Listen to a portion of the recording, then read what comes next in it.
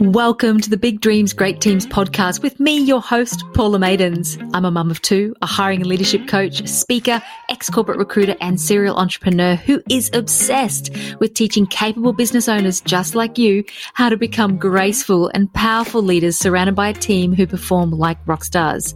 On this podcast, we'll be talking about all things people, business, and leadership because big dreams need great teams. You simply cannot do it on your own. I'm excited to have you here. Let's dive in.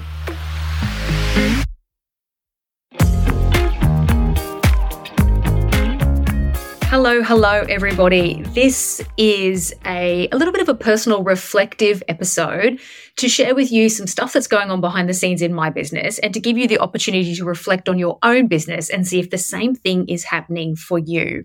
So last week, I had a busy week. Now, I don't like coming in here and saying, hey, I'm busy. I'm always busy. It's not the way that I like to work. I don't like that being my default word. How are you? I'm busy, but it's where I am at the moment. So I'm being as authentic as possible and I'm owning it. So last week was busy. My little 3-year-old was sick. I had a few last minute client calls drop into my diary. I had some beautiful new opportunities for business and some proposals that needed to go out. And the reality was that I was sitting there on Thursday, looking at my week and realizing that the very long list of things that I'd set out to do that week simply couldn't all get done. And when I sat there and looked at it, I thought, this isn't a one-off. I've had this feeling of not being able to get everything done a few times now. And I sort of sat there and I pondered, am I actually setting myself up? Have I set my business up? Have I set my expectations up so that it only really works out? I only get all the things done when I have a great week as opposed to a normal week. Because let's face it, my little 3-year-old, he goes to daycare, he's going to be sick. And whilst I don't want that to be the norm, no thank you, I do have to expect it a little bit, particularly, in the winter months, which we're in here in Australia. So Thursday, Friday, and over the weekend, I've been pondering, have I designed a business with space, or have I designed a business that is only working in a great week, that only leaves me feeling really satisfied in a beautifully amazing, perfect week, as opposed to an average normal week, which is the life of a mum with little kids. Now, I call this working with space. I call this operating in a spacious way, planning your business and planning your team to operate in a spacious way. And it's something that I talk to a lot of my clients about. And it's something that right now I'm needing to pause and review in my own business. And I'm jumping on here to record this episode for lots of reasons in a less prepared and less structured way as normal because, I just simply didn't have the time to prepare this podcast recording to the extent that I normally would, but also just to kind of come to you in this little bit of a raw, authentic way and share with you, the reality of what I'm facing in my business. And I'm pretty sure that quite a few of you out there will be facing the same thing. So I want to ask you, are you operating in a spacious way? Are the things that you've set up for yourself in your business conducive to space, conducive to anything going wrong? Or actually, are you setting out every week to only achieve your goals and only feel satisfied if it's a perfect week? Peta Serres over at The Professional Babe, if you follow her, if you don't, she's fantastic. You should go and follow her. But she talks about building a bad day business. And it's one of the things that's her phrase that she's coined. And it's one of the things that she talks to her clients about. And she also shares a lot on social media. When she's got busy things happening in her life, she talks about the automations, the systems, and the things that have been set up in her business. So her business still runs and in fact runs well on a bad day. And I love that analogy. For me, the way I talk to my clients about it is getting people to think about planning to 80% and having like 20% of space for mistakes, for sickness, for things. Whereas the reality is, for most of my clients that I work with and most of my friends, to be honest, most of my business friends, because we're high-performing individuals with big goals, what I see happening is that actually business and goals and workforce and team, it's all planned to more like 110%. The reality of life and business is that stuff is going to go wrong. People are going to get sick. things aren't going to go to plan. Your internet's going to break. Like all the things, are going to happen at some stage. And if when that happens, if someone on your team is sick, if your internet goes down, et cetera, if when that happens for you and your business, it feels like a total disaster, then if you look at the next couple of years, the trajectory of your business, then you're going to be in for a bit of a difficult ride, because it's not if stuff goes wrong, it's when stuff goes wrong. Your team will get sick. People's children will get sick. People will be unable to do all the things that they need to do.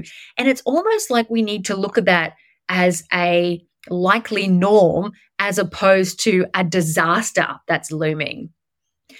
It reminds me of when we had the yoga studio, which was one of my businesses that I had. I had it between 2015 and 2020. And we had a team of about, say, 12 yoga teachers working with us at any stage. And every now and then we would have teachers who were unable to come in and teach a class for whatever reason. So they're unable to come in and do their shift. Now, it might be because they were sick. It might be sometimes because they were caught in traffic. It might be because they were just unable to physically get there. Lots of reasons. And whilst, of course, we didn't want that to happen very often, we had to shift from that feeling like a big disaster in the business to it being something that the business could cope with. Now, initially, I'll be honest, when the business was new, someone being unable to come in and teach their class felt massive. It did feel like a big panic reaction would happen in the business between myself and the studio manager, and we'd have to work out who's going to go and teach, and we'd have to hustle to get through it. So absolutely, at first, it felt massive. But what we quickly realized, and what my job as the leader was to implement and realize, was that, okay, we can't overreact here when this happens. And in fact, it's up to the business to have a process in place for how we handle people being unable to do their shift. Now, you may have heard me talk on this podcast and in general about systems holding up your business as opposed to the people holding up your business. And this is what I mean by that. So a person holding up your business is relying on a person turning up and doing the thing. A system holding up your business is having a process or something in place that means the business can continue regardless of if a single person is able to turn up and do their shift, so to speak. So at the yoga studio, what we had to do was shift from being reactive and panicked if somebody was unable to come in and teach a class to being able to have empathy for them for whatever they were going through in that moment and have a system in place to know that the business was going to be okay while they went through that situation that they were facing. So, for example, I had a teacher who, literally was on the highway, and I think she got a flat tire and she was stuck, et cetera, et cetera. Now, she was really, really stressed. So because we eventually got a process and a system in place that allowed us to be able to have what we called a covers list, which was people who were available to do last minute covers, who lived near the studio, who we knew what classes, what times of the week they were likely to be available to race in at the last moment. So we had to create a covers list to be able to support people not being able to do their classes. Now, of course, we also set up a process and a preference whereby we wanted people to give us as much notice as possible. If they couldn't come and teach a class, if they were going on holidays, we wanted time in advance. If they were sick, we needed to know, a certain number of hours in advance. And obviously, trying to find another teacher at the last minute, say up to the last couple of hours before a class, was far from ideal. So, of course, we had a process in place to minimize that, but we also had a process in place to deal with that if it happened. What then happened was, if we got stuck, if we found ourselves in a situation where we were truly panicking because we had nobody to teach a class, then what we're able to do is look at two things. What's wrong with our process? What's wrong with our covers list that meant that we had nobody who was able to step in and do the class? And also, is there a pattern forming from the person who's constantly needing covers? So, is there a reliability issue that's coming to light here? And or do we just have a problem with the system that we have in place to be able to support the business if someone's unable to turn up?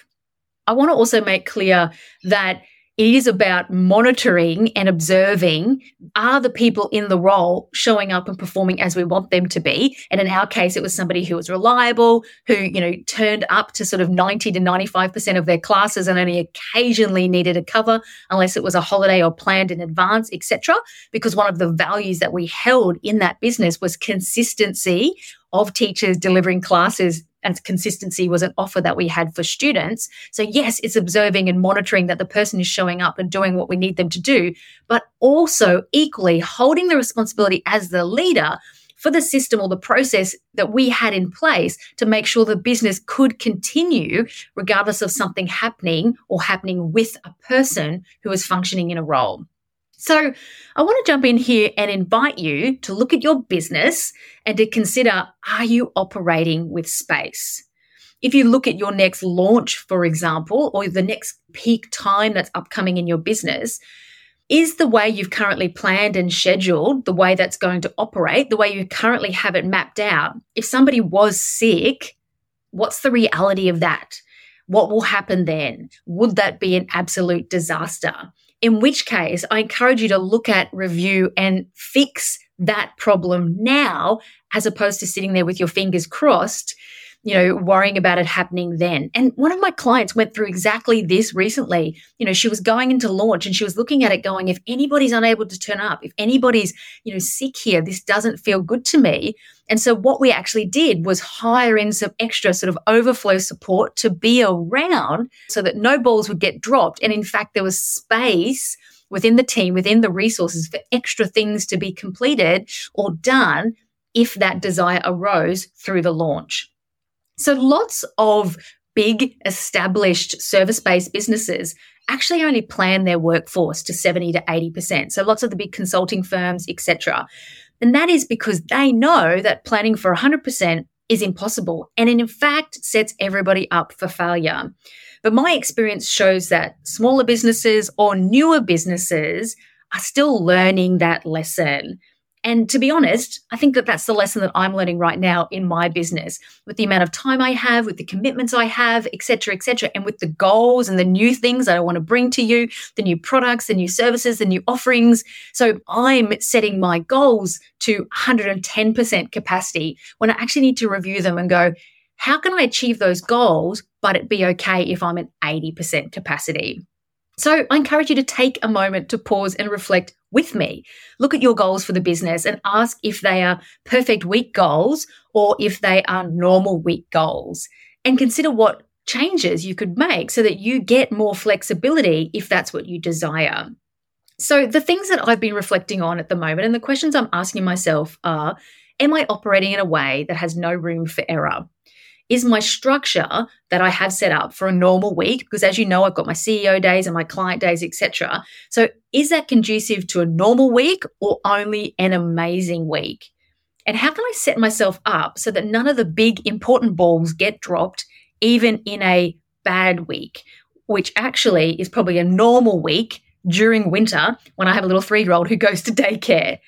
And I guess also to share with you, because I'm sure it's going to hit home with quite a few of you, if your modus of operandi, like me, is to have high expectations for yourself and potentially not too much empathy for yourself when things go wrong, then it's also looking at that and thinking, well, how can I set more reasonable goals for myself while still feeling really satisfied and getting that buzz or that hit when I've done something that's beyond what I thought was possible?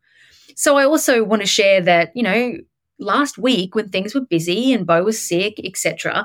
And, the irony is not lost on me that I'm sitting here and it's a Tuesday and I'm recording the podcast, which I was going to record or meant to record last week. And Bo's home again from daycare again this week. So, this is a lesson that the universe is sending to me to learn, is that I need to have empathy for the situation and empathy for myself and challenge myself to go, how can I achieve these big goals and get those massive hits of satisfaction without being so hard on myself and setting the expectations so high? And what is important to me. So my number one value is flexibility, the ability to be flexible for my family, for how I show up, and for being able to work a little bit in flow. And the reality is I get to look at, well, is that the way my business is currently operating? And is that the way I've currently set it up? Now, my 2020 business 100% was set up like that. But with the growth I've experienced in my 2023 business, with 50% more revenue coming in, it's probably not, the current structure probably isn't conducive to the flexibility that I desire. So I get to work on that and I get to evolve that. And I want to encourage you to ask yourself the same question. So this is a shorter, less prepared, more off the cuff kind of episode today. And I hope it lands and I hope it prompts you to ask yourself these important questions as well. Are you operating with space in your business? How much space are you factoring into your goals? And what changes do you need to make so it feels better to you every week and not just on an amazing week? So come on over to my socials and follow along. I'm over on Instagram. That's the place I hang out the most, at Paula Maidens Consulting. I'll continue to share this as it evolves in my business, and you'll get to see some cute photos of my little family along the way. And in the meantime, I wish you all a spacious, beautiful week in your business and in your life. And I want you to know that you've got this and we've got this. See you here next week.